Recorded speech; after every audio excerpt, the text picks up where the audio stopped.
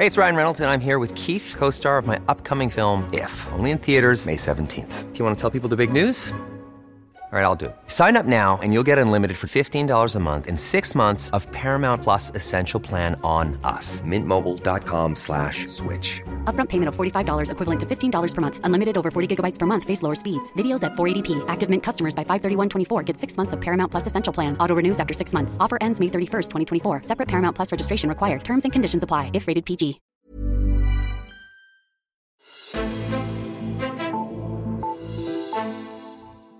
Der kommer flere og flere ældre i den danske befolkning, og det har betydning på flere niveauer. Vi har hørt om det demografiske træk, som er det her med, at i takt med, at der kommer flere ældre i befolkningen, så kommer der også flere udgifter til ældre for velfærdssamfundet. Og det er en konkret konsekvens af udviklingen, men der er også en politisk konsekvens, for i takt med, at der kommer flere ældre, ja, så vil der også være væsentligt flere ældre vælgere end unge. Hvilken betydning har det? Den tendens ser vi på i dagens udgave af Altinget Azure. Mit navn er Henrik Axel Bugler. Og det gør jeg med dig, Esben Schøring. Velkommen til. Tak skal du have.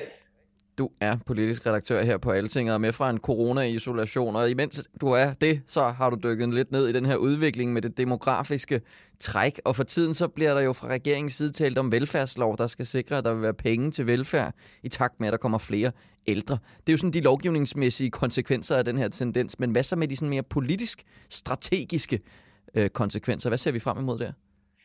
Jamen altså, først og fremmest sådan demografisk ser vi jo frem imod, at der kommer rigtig mange flere ældre, og rigtig mange flere, der sådan, hvor det næste skridt i deres liv vil være, at de bliver gamle, snart skal pensioneres og så videre, ikke?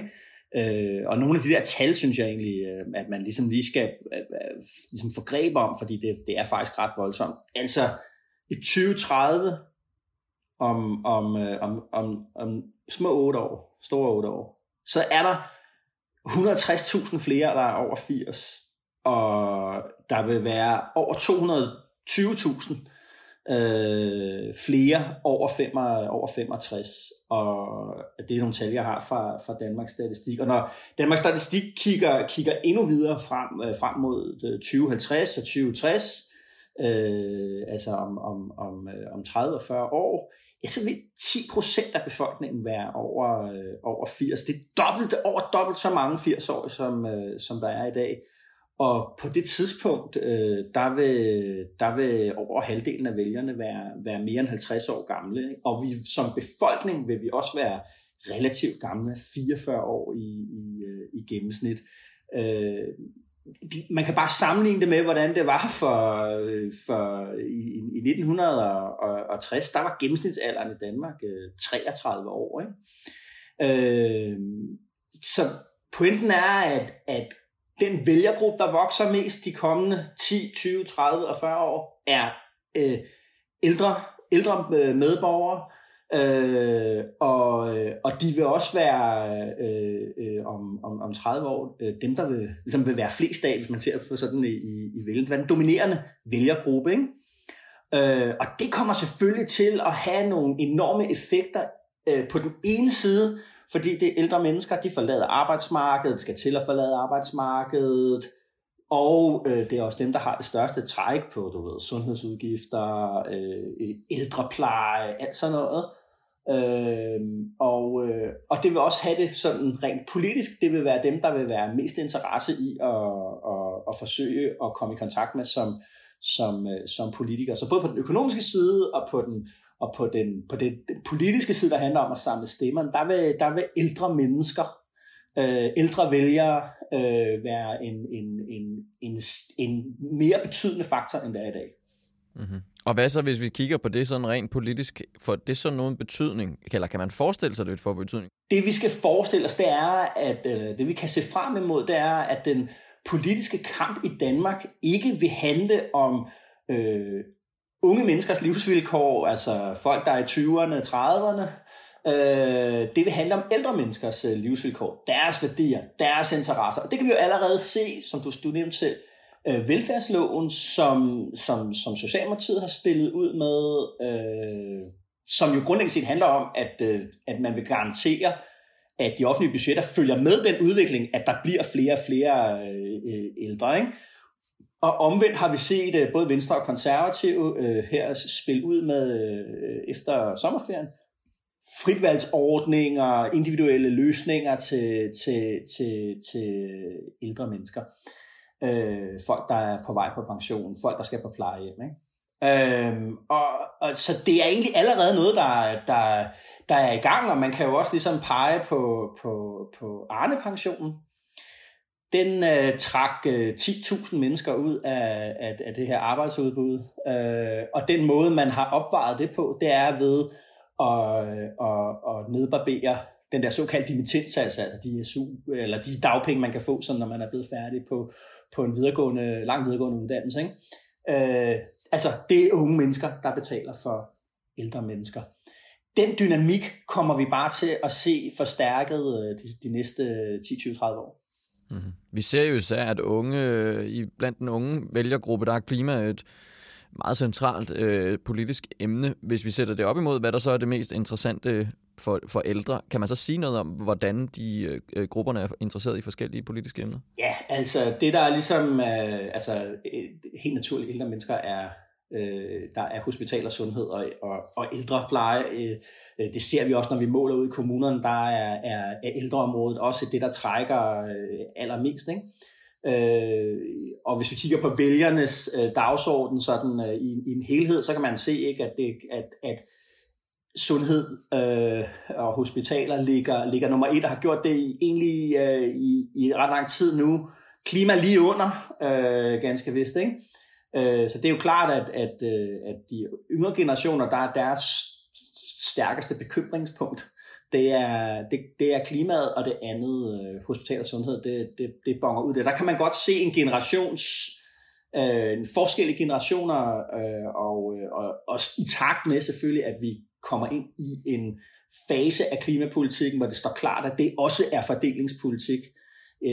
Så kan man sagtens se for sig, at der vil komme et mere skærpet forhold mellem generationerne. Måske udspillet netop på de her emner. Ikke? Altså, jeg synes også, det er værd at lægge mærke til, at de lidt mindre partier i Folketinget, Enhedslisten, Radikale, Liberal Alliance, måske også til dels i hvert fald SF, jamen det er jo partier, som i mere eller mindre grad allerede nu retter deres budskaber mod yngre mennesker. Altså der vil komme det her med, at der vil være nogle politiske partier, der vil begynde at være meget mere opmærksomme på det generationelle aspekt. Ikke? I går sagde Radikale jo sådan set næsten nej til den velfærdslov, som de opbakker den i hvert fald ikke op ifølge det politiske ordfører Andreas Steenberg længere, netop med begrundelsen i, at man vil gerne have en velfærd, der retter sig mod de yngre generationer, børnefamilierne, de studerende, etc. Så vi kommer til at se en konflikt mellem generationerne på det her område. Hvor stærk den bliver, det kommer an på, hvor meget det bliver politiseret, kan man sige. Hvis vi holder fast i det med de partier, fordi der er jo nogen, der har yngre vælgere end ældre, og det er omvendt også. Er det en skidt tendens, at der ligesom fordi dem, der bestemmer, er jo dem, der har flest stemmer. Så hvis der kommer eller flere ældre stemmer og færre unge stemmer, er det så skidt for de partier, der ligesom har en ung vælgerbase? Nej, altså de kan jo, det synes jeg også, man ser tendenser til. De kan jo ved at politisere den her konflikt, køre kampagne på det, i talesætte, som man siger, hvordan ser livet og politiske problemer ud for unge mennesker. Måske også tale konflikten op og sige, man kunne sagtens forestille sig, både et venstreorienteret liberalt, borgerlig-liberalt svar, hvor et borgerlig-liberalt svar siger, hvorfor skal vi betale så meget skat til en velfærd, som ikke er rettet mod os. Der vil være en enorm utilfredshed med det at spore, ikke? Og der vil være et venstreorienteret svar, siger, vi må ikke forsømme, samfundskontrakten må ikke forsømme de yngre generationers livsvilkår, ikke? Og altså, så man kan sige, der kan sagtens være flere stemmer og hente i at spekulere, så at sige, det lyder så kynisk, repræsentere, kan man også sige, yngre generationers politiske holdninger. Mm-hmm.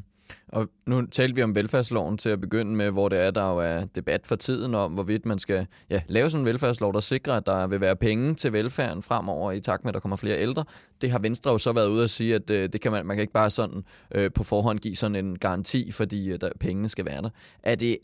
Er det her sådan en fremtidig politisk kampplads, som vi kommer til at se meget mere til i dansk politik? Helt sikkert. Altså jeg vil sige, jeg vil gerne spidse den så langt, så man siger som, at det, der kommer til at løfte også den principielle debat om velfærdssamfundets indretning, det bliver ældre menneskers livsvilkår, deres mulighed for at tilkøbe private løsninger versus en offentligt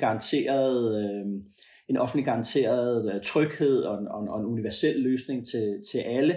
Det bliver med udgangspunkt i ældre mennesker, at vi får den der store ideologiske debat, fordelingspolitiske, etiske debat om samfundet. Dem skal huske på, når vi taler om vores forhold til velfærdsstaten. Det er noget, vi glemmer lidt en gang imellem, men det er, at dens legitimitet, altså det, at vi accepterer at betale en relativt høj skat i Danmark, det står og falder med, om den brede middelklasse føler, at de services og ydelser, uddannelse, sundhed og ældrepleje bliver leveret på et tilstrækkeligt højt niveau.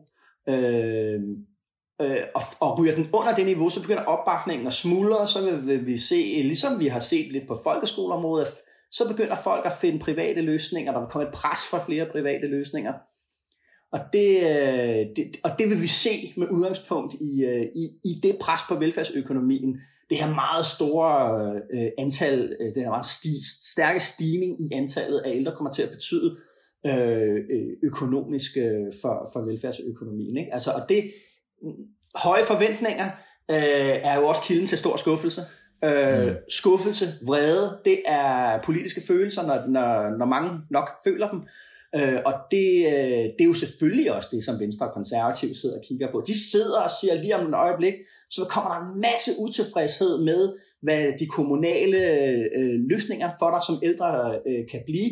Der er rigtig mange af de borgere, der går på pension nu, som har masser af kapital i ryggen. Det er de såkaldte boomers, der trækker sig tilbage fra nu af og de næste 5-10 år frem. Ikke? Og de har altså en hus, de har haft gode jobs, og en stor velstandsstigning. De har masser af penge, mange af dem, til at sætte penge bag ved deres utilfredshed.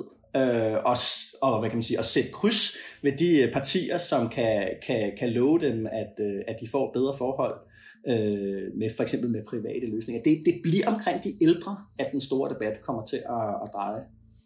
Og den debat kommer så i høj grad til at handle om, hvordan man laver gode løsninger til ældre, ikke om der skal lave gode løsninger. Ja, bestemt, ja. Esben Schøring, Altingets politiske redaktør. Mange tak, fordi du var med her. Ja, tak. Og tak til dig, der lyttede med til den her udsendelse. Husk på, at Altingets kandidattest er klar forud for kommunal- og regionalvalget. Den kan du finde inde på altinget.dk og blive klogere på, hvilke kandidater du deler holdninger med i dit område. Mit navn er Henrik Axel Bugter, og vi lyttes ved.